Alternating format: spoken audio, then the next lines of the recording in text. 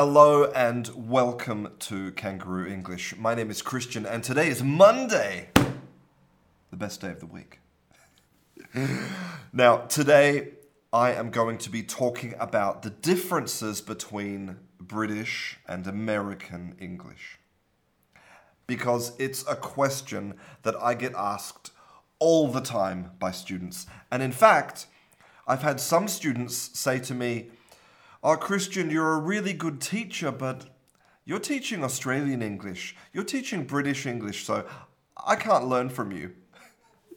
Now, it's really important to know that the difference between British and American English is tiny. It's as significant as the difference between New York and Texas English. So, the idea that there's only two types of English is just pure marketing. And really, the differences between all of the different types of English have more to do with psychology and culture than anything else. So, let's start with the first question, which is this one. I've stumbled upon this interesting sentence. You and your sugar-coated ersatz are absolutely full of it. I would really appreciate if you could explain sugar-coated, ersatz, also the roots of this word. Okay, so sugar-coated, covered in sugar, something that's sweet. So sweet can have positive meanings, he's a sweet guy, she's a sweet girl. But if something is too sweet, that's bad. If something's coated in sugar, it's too sweet. It goes from being delicious to being too much. So sugar-coated is not really a good thing. If you want someone to tell you the truth, if I want to ask you, listen, does this pink t-shirt look good on me? Now, don't sugarcoat it. Then you can tell me the truth. But the word I'm really interested in talking about is ersatz. So ersatz is a word that we stole directly from German. And in German, it means replacement or substitute. So during World War I, and then again during World War II, there was a shortage of things. It was difficult to find certain products, especially food. And so maybe you couldn't get your favorite coffee or your favorite tea. You had to have a substitute, a replacement. And normally that substitute or replacement wasn't as good as the original, right? So it was something ersatz. Something ersatz is a replacement or substitute that's not quite as good as the original. And that's how a lot of people feel about American English. It's like British English is the original English, the correct English, the true English. And American English is just a ersatz substitute. A poor quality copy of the real thing, when of course, that's not true at all. All languages are equally as valuable and equally as rich and as interesting. Which brings us to our first question, which is this one. Good morning. Here is a thing that's worth discussing. Yet and just can be used with simple past and present perfect. But how do we distinguish its meaning? Do they give the same information whether used with simple past or present perfect? For example, we have just arrived, or we just arrived. What's the difference in both meanings? Have you started your job yet, or did John start his new job yet? What's the difference in both meanings? So, this is when we start to make our first comparison between British and American English. And if you look at this chart, you'll see that, in general, in American English, they prefer to use the past simple, especially with these adverbs of time like already and just and yet. So we can see that there's this preference, this difference of preference. But where did it come from? Is it just distance? Is it just something that happens naturally when you separate two languages? Well, there was this really interesting paper, Cultural and Psychological Factors for the Present Perfect in British English and American English.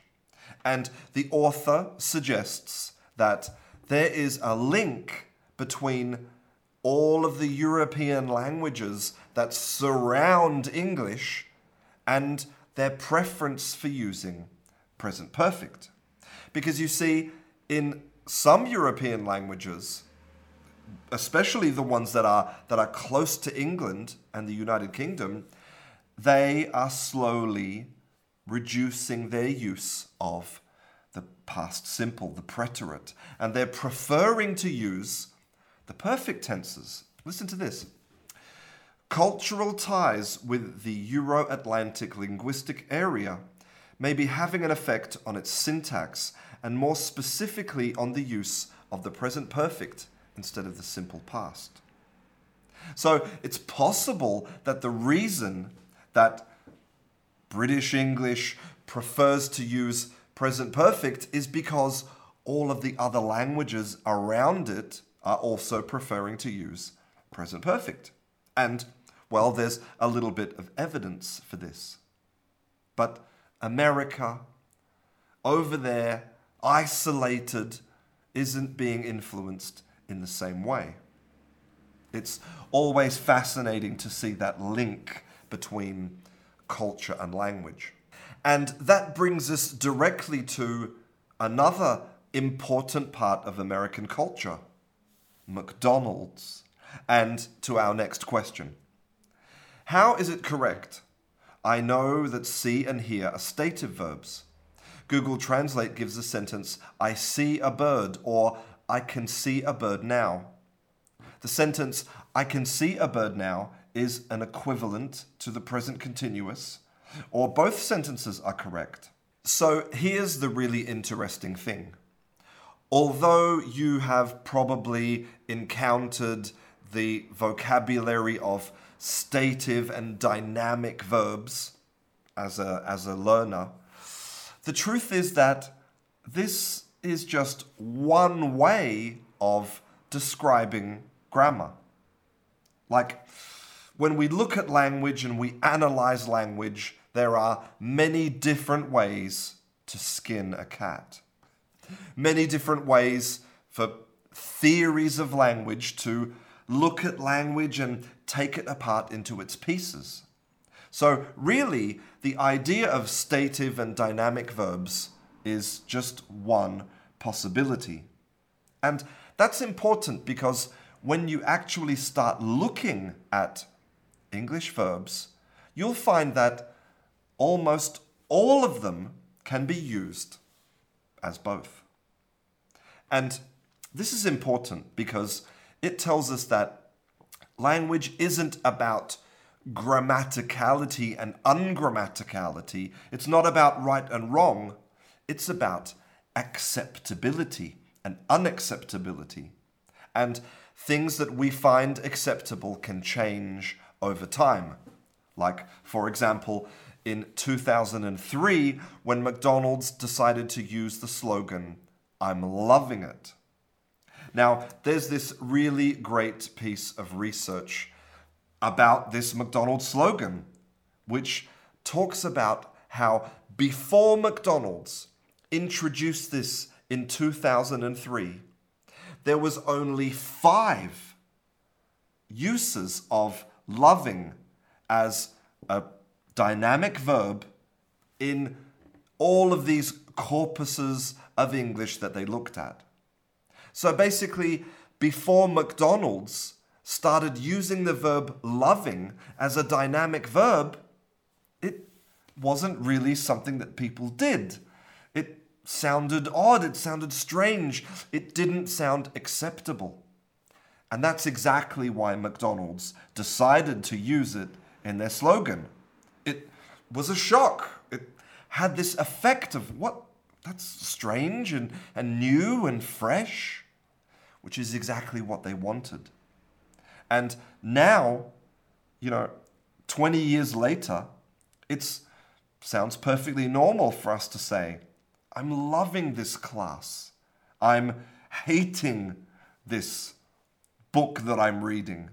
And other verbs that perhaps 20 years ago would never be used as dynamic verbs suddenly start to become acceptable. So really, whether you can use these verbs like see and hear as dynamic and stative verbs is, one, it's about logic, and two, it's about what we find acceptable as language evolves and changes. So, for example, seeing and hearing. Now, obviously, sometimes it won't make a lot of sense. If you say, can you see this person standing over here? And you say, yes, I can see him. That's something that we consider acceptable. We don't think it's acceptable to say, yes, I am seeing him. Doesn't sound right. It's not what we say. But if you had a problem, psychological problem, and you were hallucinating and you had visions of pigs flying through the sky, rabbits on motorcycles, you could go to your doctor and say, Doctor, I am seeing some strange things. And at that moment, it's logical because you want to differentiate. You want to differentiate between saying, I see something all the time and I'm seeing something in this period of time. So again, acceptability and unacceptability is not just about language change, it's also about logic and making sense in context. Okay, so we've spent some time in the United States talking about American English. Now let's cross over the Atlantic and let's go to Britain and to this question. Hello everyone, I am Francisca from Madrid and I want to be part of this group to improve my English. I have recently asked to Christian how to use so do I and how do you say that for he and we and she, etc.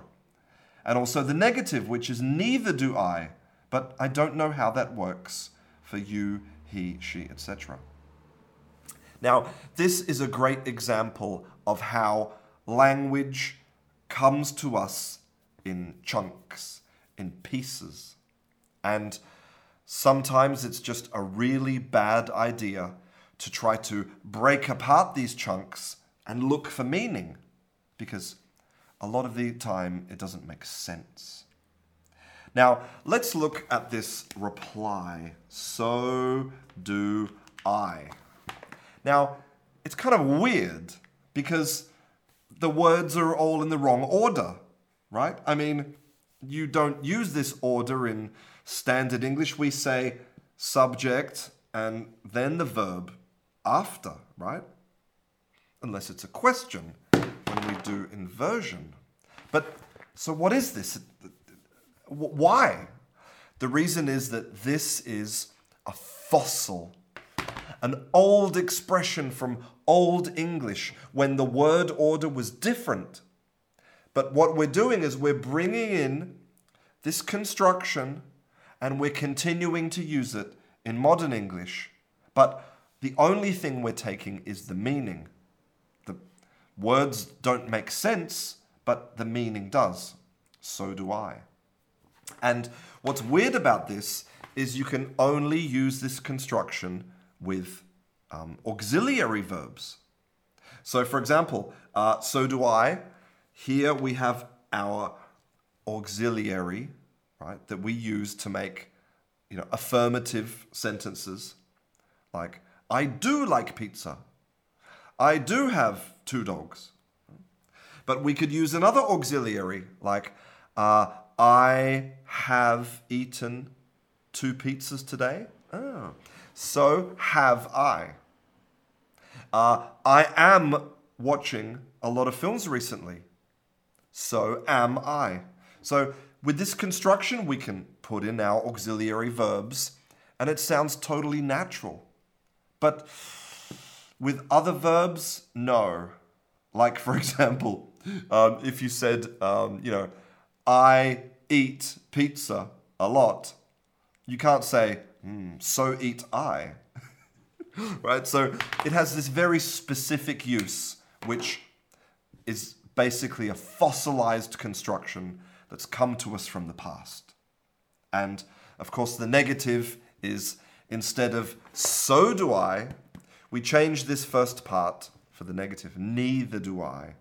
Or neither does she. So we have to conjugate this auxiliary. Because remember, in every English clause, we have to conjugate one verb. But only one verb. And that brings us to our final question, this one. Hello, Christian. May I ask you a question about the conjunction though? For example, in this sentence, this is a quiet neighborhood, a little far from the city center though. Is it correct, or though should be placed after the comma? One more thing, what is the difference with although and about the use of both conjunctions? So, though and although are the same word. They're exactly the same word. But what we want to do sometimes is we want to intensify this word. We want to make it stronger. So in the past, we added all in front of it. Although. This made the word stronger. And now in more modern times, we add even. So this is an intensifier for this, even though. Okay. Now, the origin of this word is super interesting. In the past, it came to us from Old German, and it meant that. It was a demonstrative pronoun. It was like pointing at something and saying, And that's basically what its use is in a sentence. It's used to say that something is surprising or different from what you expect. For example, although it's raining, I still went for a walk. Do you see? It's like I'm using a word to kind of make a pointing action at something which is interesting or surprising, Although I've already eaten 4 pizzas, I'm going to eat another one. That's what it does. But, of course, words separate, right? Words separate and they develop other slightly different meanings, okay? And so when we put this word in a different position, like when we put it at the end of the sentence, like in this example, it does mean something a little bit different. It basically means but, right? So we're still using it to point at something, but it's more about pointing at something which is different from before, right? You're pointing out the contrast. So, for example, I normally eat 4 pizzas per day, though I'm not hungry, right? You see? So I'm saying but. I'm saying this, but actually it's the opposite, right? Or I could say, this is a quiet neighborhood, but it's a little far from the city center. It's a little far from the city center, though. And normally you would use a comma before this. Now remember that the comma is not really about rules, okay? The comma is to help the person who's reading your text to understand it better. So we need the comma to add that pause. Commas are an aid for the person reading your text to help them read it better. So we need the pause so that the tone, the intonation of the sentence makes sense. It's a quiet neighborhood, a little far from the city center, though. You see, we need that break just to make the difference.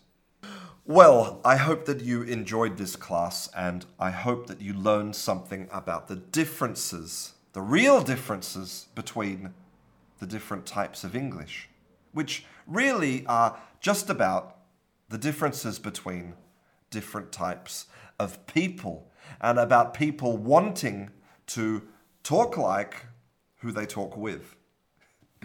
I'm Christian. This is Kangaroo English. I'll see you in class.